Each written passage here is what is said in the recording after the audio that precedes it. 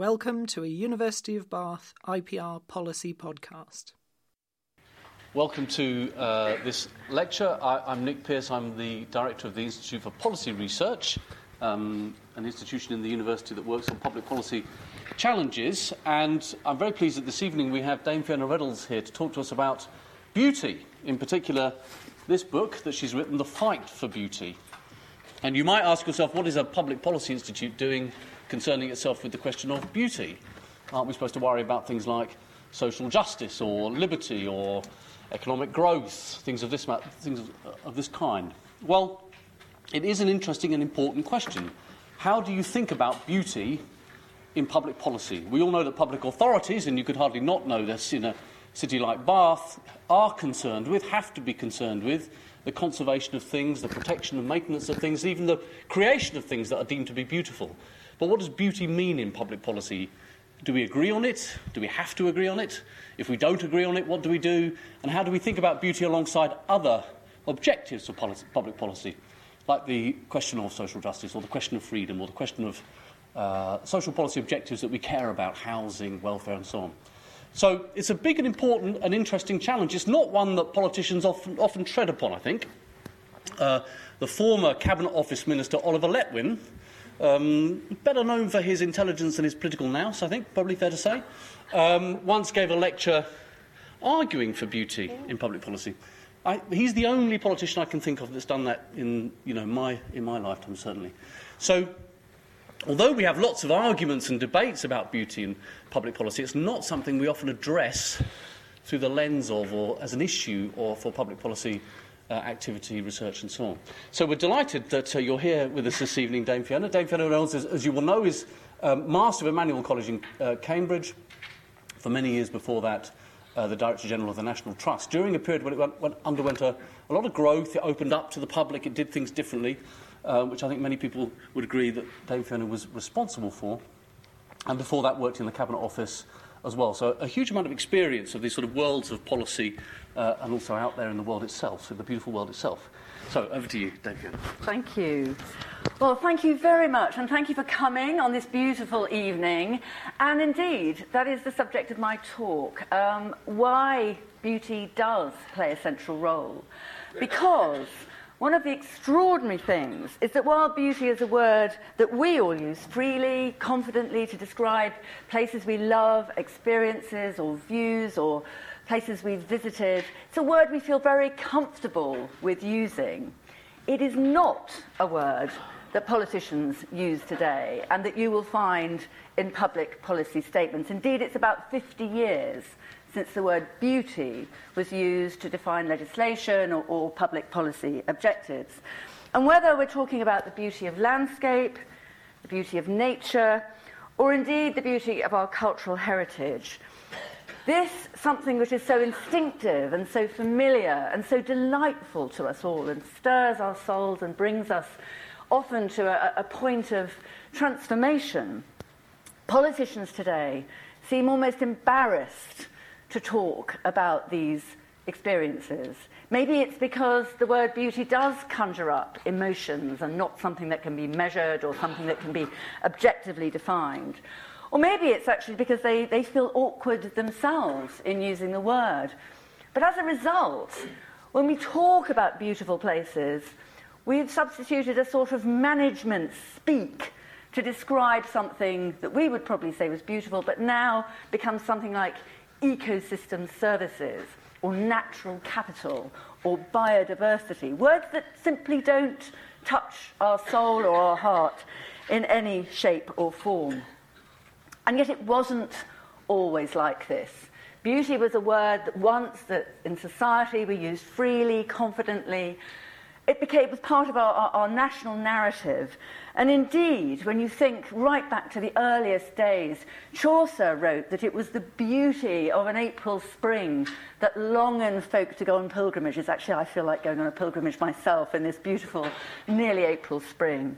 The extraordinary churches that were built in the Saxon era onwards, where these could have been utilitarian buildings, but they weren't. They were glorifying beauty for the worship of God.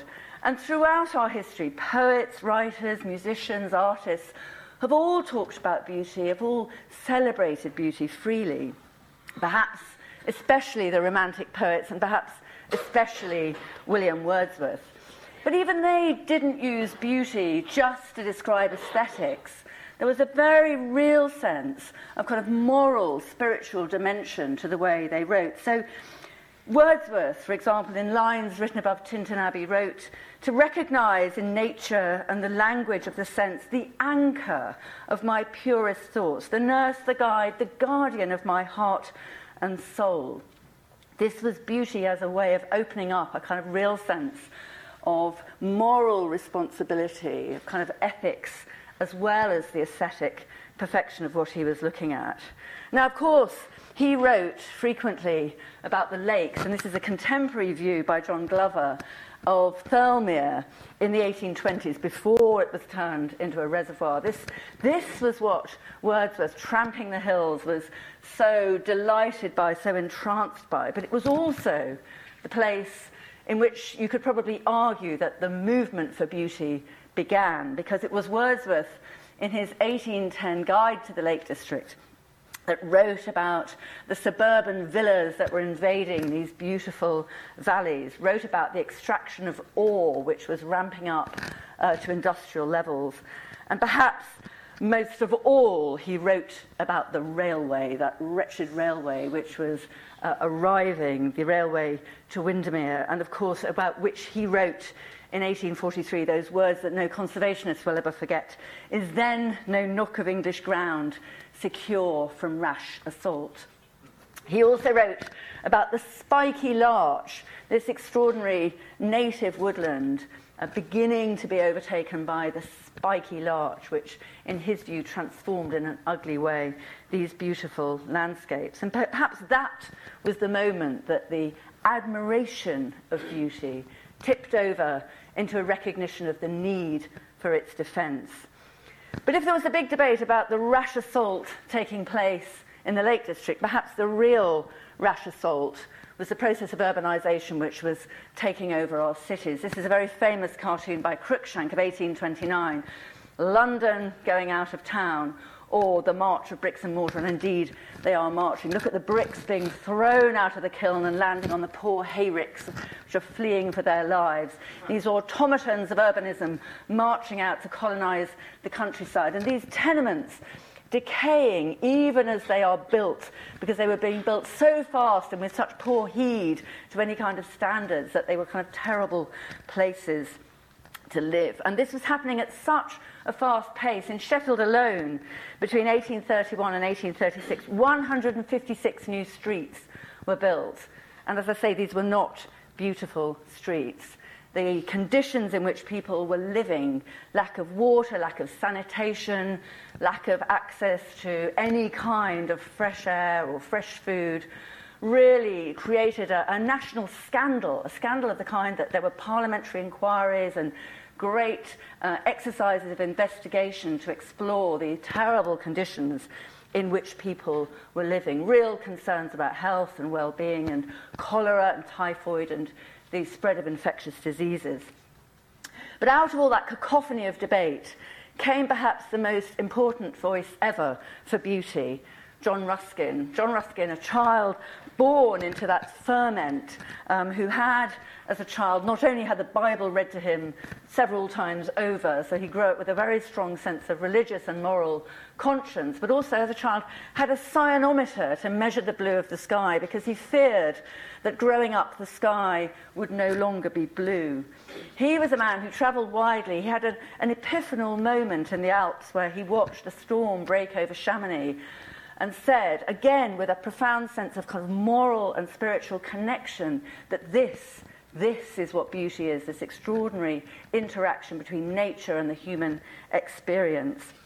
He spoke in public meetings up and down the country, cramming town halls full of people to hear his words about beauty, art and architecture. And he inspired many people. He inspired William Morris and the movement for arts and crafts, revival of the Gothic architecture, and of course he also set up the Society for the Protection of Ancient Buildings, was set up in his memory. He also inspired this young woman, who has been a personal heroine of mine as long as I can remember, Octavia Hill, who first met Ruskin when she was teaching in a ragged school in London. And she, as a very young woman, she was only a teenager herself, used to take the ragged school children out of London, 10 miles on a Saturday, out into the countryside so that they could feel green grass under their feet and smell fresh air and pick flowers and experience beauty, because they had none in their lives. She went on, as many of you will know, to become the pioneer of social housing. But alongside decent housing with a roof over people's head and enough food to eat, she was also determined to give people access to beauty. So she would try and ensure there was somewhere for the children to play, or if there was no space for a playground, she would insist on there being a window box of flowers, something to bring beauty into people's lives. And as time went on, she became increasingly involved in the movement to protect the green spaces of London, which were rapidly being built on. She called them open-air sitting rooms for the poor, and she worked with others to protect places like Parliament Hill Fields or Hilly Fields or Vauxhall Park, places we take for granted today, but which certainly would have been built on had it not been for her efforts. And of course, with her colleagues on the left, Canon Hardwicke Rawnsley, who'd taken over Wordsworth's mantle as the defender of the Lake District, and on the right, Robert Hunter, who was the lawyer for the Commons Preservation Society, the oldest amenity society. These trio, here's Octavia a little bit older, it has to be said, but they set up an organisation devoted to beauty, the National Trust, perhaps the organisation best known throughout the world, and a really extraordinary organisation, as all of you here will know. But I think what's really extraordinary is that their legacy was not just about looking back. It was not just about preserving beautiful places and protecting things that were vulnerable. Their legacy was also about looking forward, and they themselves were hugely forward thinkers.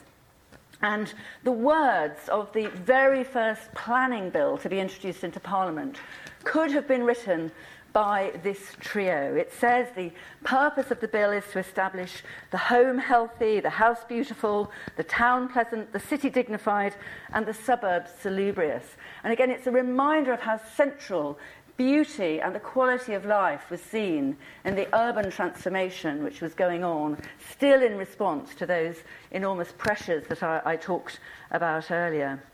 And the government, as indicated by its own promotion of a planning bill, was absolutely convinced about the need for this rounded approach, this approach for housing and other improvements that respected people's wider needs. But of course, their efforts were interrupted by the First World War, that war that arrived, as it were, so quickly without notice. And while the government became preoccupied by the war, people did not forget beauty. And there are poignant stories of young men going to their death in the trenches with copies of A.E. Housman's A Shropshire Lad in their jacket pocket. The First World War poets who wrote so movingly about their terrible wartime experiences also wrote movingly about the England that they were fighting for. The motivation for going to war was to fight for that spirit of England. And I'm sure, we all of us could quote examples. Edward Thomas, for example, who agonised for years about whether to sign up, finally signing up and being asked why he stooped, he picked up a clod of earth and said, "It's for this that I am signing up." And of course, he died very soon into his term of service. But the government promised the returning heroes, and they were heroes, a land fit for heroes, homes fit for heroes. There was going to be a real response to the needs of the people along the lines of the pre-war legislation and the plans, the interrupted plans.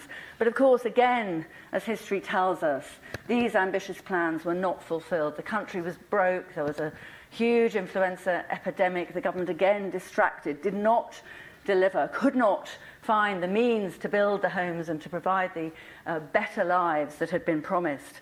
And of course, into a vacuum, there is always somebody willing to step. And into that vacuum stepped the speculative developers, the people who simply wanted to make a quick buck about building lots of houses. There's no doubt that was needed, but had no interest at all in the design or where the houses went or any kind of sense of contributing to a community or a wider benefit. And there was outrage about this kind of sprawl that suddenly began in the 1920s and 30s to spread out from every major city. There was no planning control, there was no ability to decide where housing went or how it was built. And it's remarkable how broad that concern was. The government shared it as much as many of the commentators. And indeed, out of this concern came a new breed of campaigners for beauty. People like Patrick Abercrombie, one of the early town planners, who was instrumental in setting up the CPRE. Clough Williams-Ellis, the architect whose book England and the Octopus described so vividly this octopus sprawling out, gobbling up beautiful rural England with not a backward glance.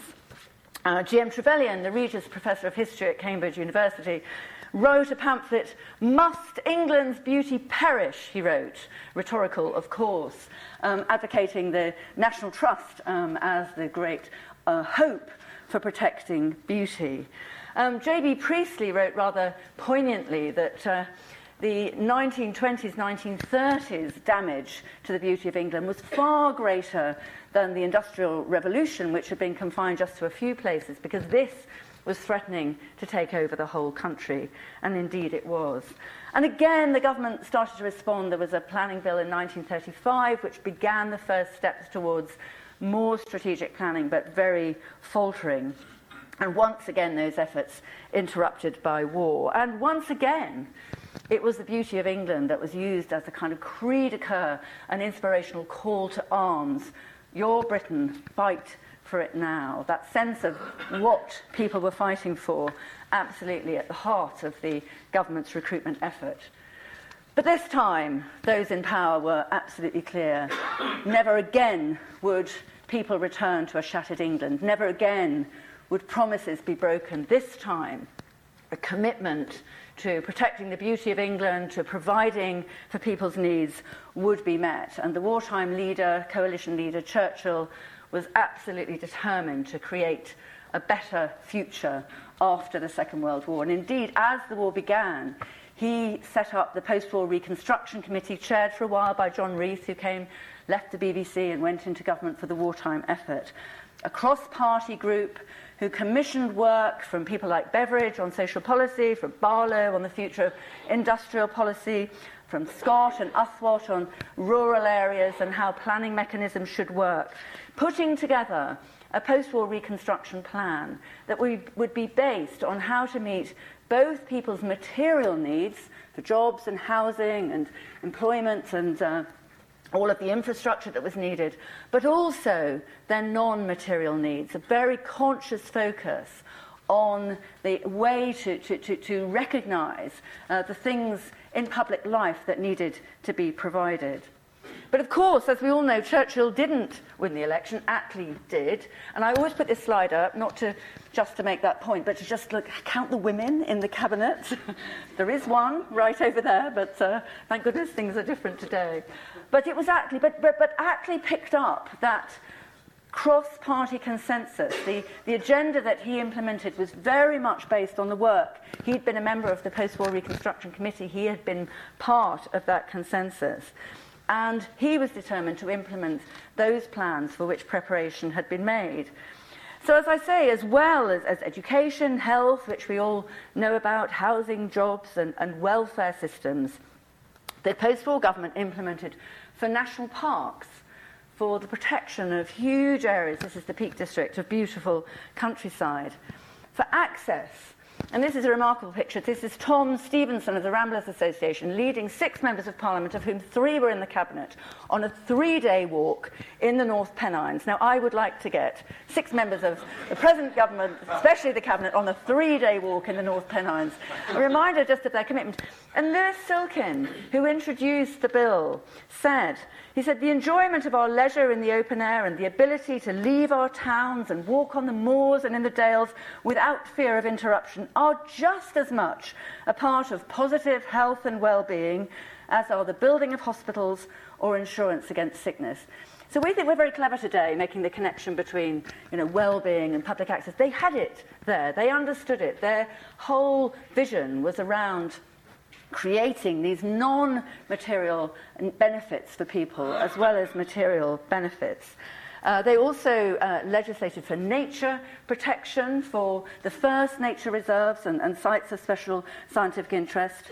And finally, of course, they finally introduced proper, comprehensive town and country planning to protect the countryside, but also to put boundaries around the terrible sprawl. And in fact, this is also the period at which the first green belts were designated. This is Sheffield, which has a very important green belt as part of its mechanism to contain urban sprawl, and also very committed to the building of housing and meeting people's needs, but to do so in a way that almost is reminiscent of Octavia Hill. This is Stevenage in the very early 1950s, and you can see the conscious attempt to provide green space, to provide trees, to provide a sense of beauty and connection with nature as an integral part of the new towns. And it's really interesting that in the midst of all this, there was a white paper on land, 1944 white paper on land. There's never been one since. And I think it's a quite remarkable document because it spells out in terms that are crystal clear what are the bad uses of land. And the bad uses of land are basically wasteful uses of land, sprawl and unplanned development, which waste land and make it expensive to provide services and cause danger by roads that are too fast that children will get killed running over. A real kind of anger about the bad uses of land. And by contrast, the good uses of land, which aim to provide in a harmonious way to meet all the needs of society, and those needs again spelled out as both material and non-material needs. Now that kind of sophisticated view of an integrated approach seeking harmony through land use, I think was really profoundly important part of this package. But beauty, absolutely central to that, recognising people's need for beauty. Beauty was in that legislation the last time it was there, and part of that legacy that was to be bestowed on future generations. Now, it has to be said, I have to say that ever since then, it's been downhill all the way. Somehow we've lost that sense of passion for beauty, of recognition for beauty, of recognition for the importance of harmony and integration. And so the post-war period, and latterly my own involvement since the early 1980s as a campaigner, have been about the fight for beauty having to be kind of revived and repeated time and time again. And in a way, it's been a kind of series of debates, which my book describes in different chapters, about how, in some cases, unexpected things happened, but where beauty got lost from the agenda. So I'm just going to give you a few examples of some of the ways in which the fight for beauty has had to be revived. The first is farming, because back in the 1940s, farming was seen as a totally itself harmonious pursuit, that actually the practice of farming itself produced beauty, and there was no anticipation of what was to come. And what was to come, of course, sponsored by the 1947 Agriculture Act, was intense investment in increasing production for the very legitimate and important purpose of growing more food. But what got lost on the way was a kind of sense of harmony through agriculture. So we lost huge numbers of countryside features, the intensive production causing damage to both nature and wildlife and also to landscape.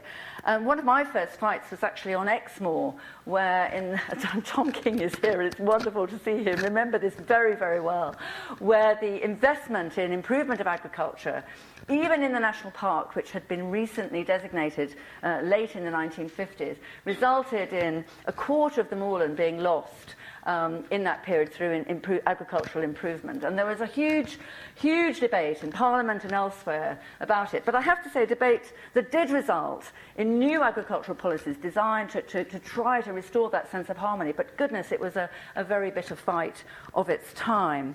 Hay meadows the same. 90% of hay meadows were lost in England in the years between the mid-40s and the mid-80s through, again, agricultural intensification, ploughing out, intensification of pasture land, and a loss of about a fifth of our hedgerows in the period of the 1970s alone. And yet, as we know, farming can and does produce many, many beautiful landscapes. And one of the things I think that we need to try to get from this new debate now about how we're going to manage agricultural policy as we leave the European Union is whether we can rediscover that ambition for harmony, that sense of engagement. How can farming produce beautiful landscapes, can produce food, can provide work, can provide a kind of integrated, harmonious set of outcomes? And we must get it right. I chart in my book the pressures have been caused by soil degradation and intensification, causing really serious environmental harm. We now must get that right. There have been fights, perhaps counterintuitively, about trees too, going back to the Lake District and Wordsworth's spiky larch. There was an absolute battle royal in the Lake District in the 1920s when the new Forestry Commission wanted to plant lots of trees. They were trying to plant trees to replenish the Navy's stock. Even in those days, the Navy, of course, didn't need wooden ships for very long, it has to be said. But this was a kind of assault on the Lake District that caused huge rows. And in fact, it was CPRE that negotiated with the Forestry Commission in the mid-1930s that there should be a ban on planting in the Central Lakes. But that was not true of many other upland areas which had this sort of wall-to-wall Sitka spruce, causing, again, huge concern about its impact both on nature and landscape and indeed access. And when I arrived in the 1980s, this kind of wall-to-wall Sitka spruce with no sense of softening the edges or diversifying the woodland was still going on. My very first fight at CNP was actually about a plantation in the Brecon Beacons, which we failed. It went ahead, and it still sits like a sore thumb in the landscape. And yet, our native woodlands are extraordinarily important. Trees in the right place bring great joy, great beauty, great wildlife and landscape benefit. But again, there were still pressures, again through forestry intensification, to underplant our traditional woodlands, and big rows over the years about loss of ancient woodland. In fact, even to this day, HS2 and the loss of ancient woodland is causing a big argument. And it still continues. I mean, if you think about one of my last fights at the National Trust, was when the government extraordinarily announced it was going to sell off the entire public forest estate. I don't know if you remember that moment. Quite bizarre in many ways. One might have understood if they just decided to sell the conifer plantations, the commercial plantations, but no, it was places like the New Forest and the Forest of Dean with immense cultural and historic interest. But actually, that was a rather quick reversal. I remember the moment when Ed Miliband, do you remember him, stood up in the House of Commons and asked the Prime Minister, remember him, David Cameron, and said, does the Prime Minister support the policy of his right honourable friend to sell off the public forest estate? David Cameron said, no, and sat down. End of that particular campaign. That was one of the most extraordinary changes I think I ever witnessed. But yes, battles, surprisingly, about trees, but actually also about the coast. And back in the 1920s and 30s, before there was any kind of planning control, there were huge concerns about this kind of development on the coast, caravans or bungalows or uncontrolled development. And again, it was CPRE, the early campaigners, who drew attention to the beauty of the coast and began to get coastal planning policies in place. But perhaps above all, the National Trust, with its Neptune campaign, an extraordinarily prescient campaign from the 1960s onwards, proactively buying up beautiful coastline and protecting it, to the point that today, if you fly over the Mediterranean or other coastlines, and indeed many parts of the world, you can see how damaged the coast is. And we, in this country, have actually pulled off an extraordinary success, not least due to those early and wise actions by voluntary bodies. There were fights about roads too, my goodness, the fights about roads, not just because roads themselves, when they're built, create environmental damage, but because at one point, back in the 1980s, we were endlessly arguing because the government had a policy of predict and provide, so that if a road was predicted to be full of traffic, then the obvious solution was to build a bigger road, and then that became full of traffic, and it just built up in a sort of cyclical way. And there seemed no way of challenging whether perhaps there was another solution or another way of looking at things. In fact, the rows, some of you will remember Swampy. Do you remember Swampy at the Newbury bypass? And this one one of the most contentious was this is the M3 through St Catherine's Hill near Winchester, now actually just in the South Downs National Park. But this was a very painful moment, this historic and very spiritual landscape sliced through. This is almost the last of that particular breed of road. And again, the government did stop and did say, well, perhaps we should do traffic management, perhaps we could have different ways of meeting traffic demands and our demands to move around.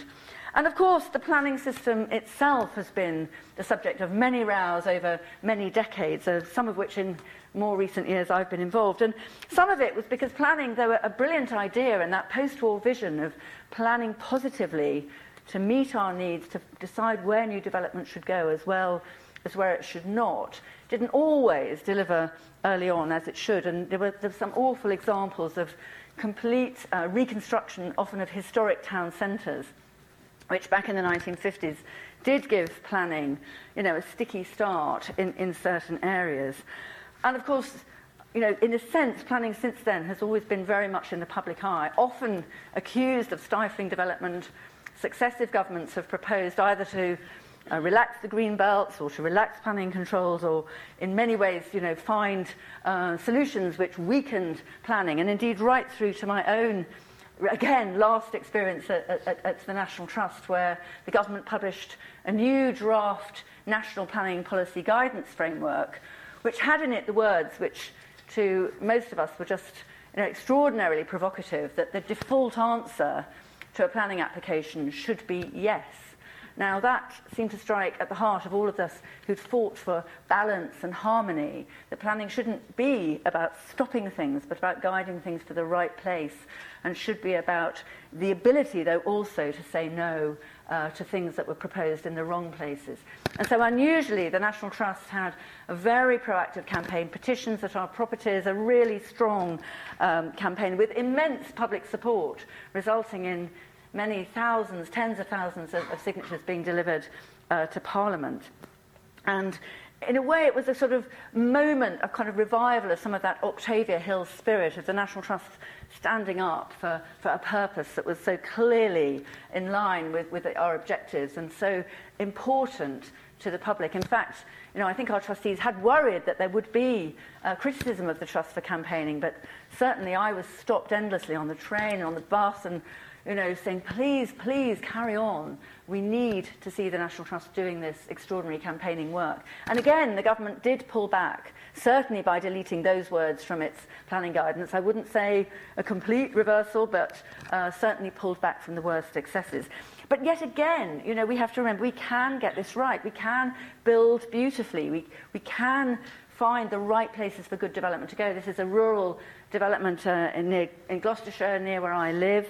And this is in Cambridge, where I also live now for half the year, and more than half the year. And this is a dense urban development, hugely popular with residents, wins on sustainability, wins on beauty, actually creates a lovely environment to live in.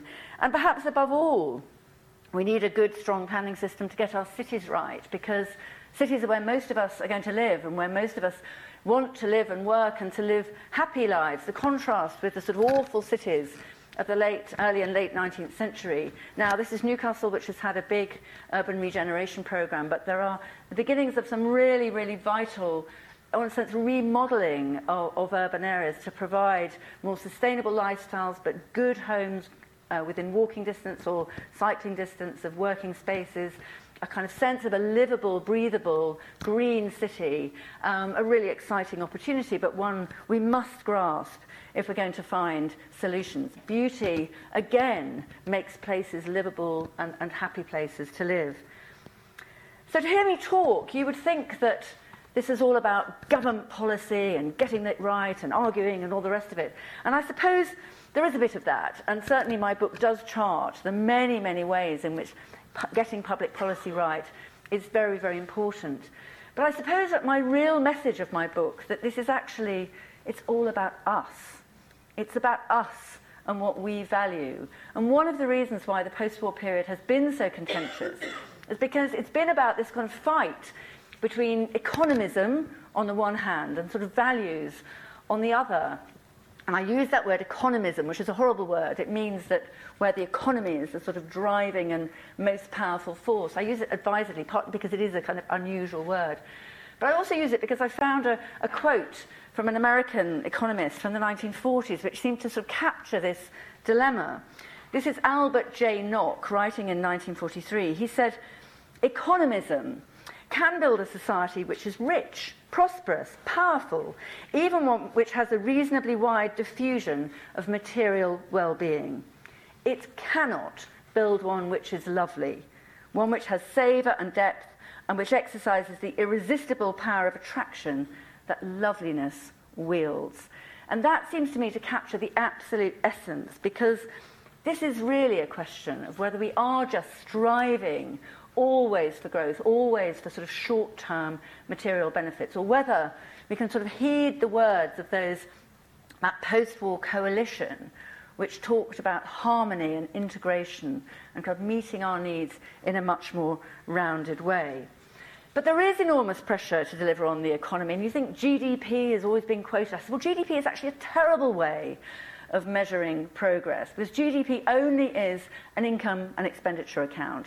It's not a balance sheet. And underlying everything I've said is really the fact that it's our balance sheet that we have been damaging and undermining through this kind of pursuit of economism. And yet, here we all are, the economy matters, it's the economy stupid, remember Clinton? There's been that kind of post-war narrative going on for so long. And of course the economy matters. All of us know that. We do all need jobs. We do all need housing. We do all need the material well-being that befits a sophisticated society like ours. But I think it's true that we also need beauty. And the real question is, what legacy are we creating for the future? Remember Octavia and those ragged school children and how urgently she felt was their need to get access to beauty? Well, today's children, one might argue, live much more sophisticated lives, have many more material benefits than those poor Victorian children.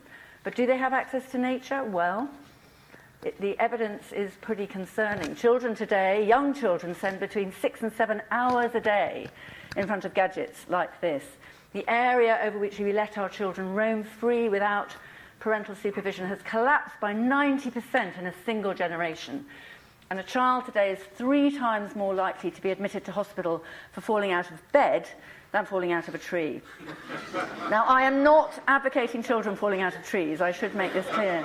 But actually, it is really, really important that children have the chance to explore, to connect with nature. Remember David Attenborough said once, he said, people will only protect what they care about, and they'll only care about what they've experienced. And so again, I'm afraid there's lovely National Trust people here tonight, and I can't resist, but this was my favourite campaign at the National Trust in so many ways.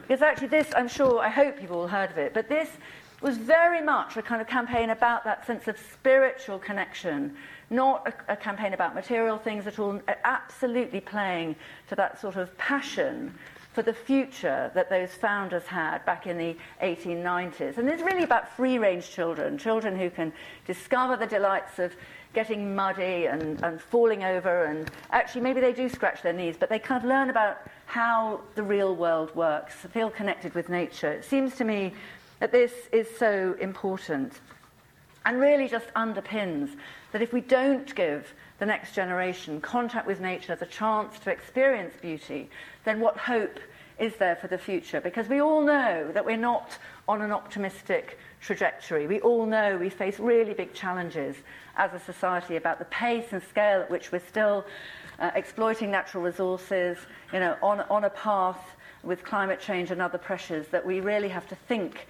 about our priorities.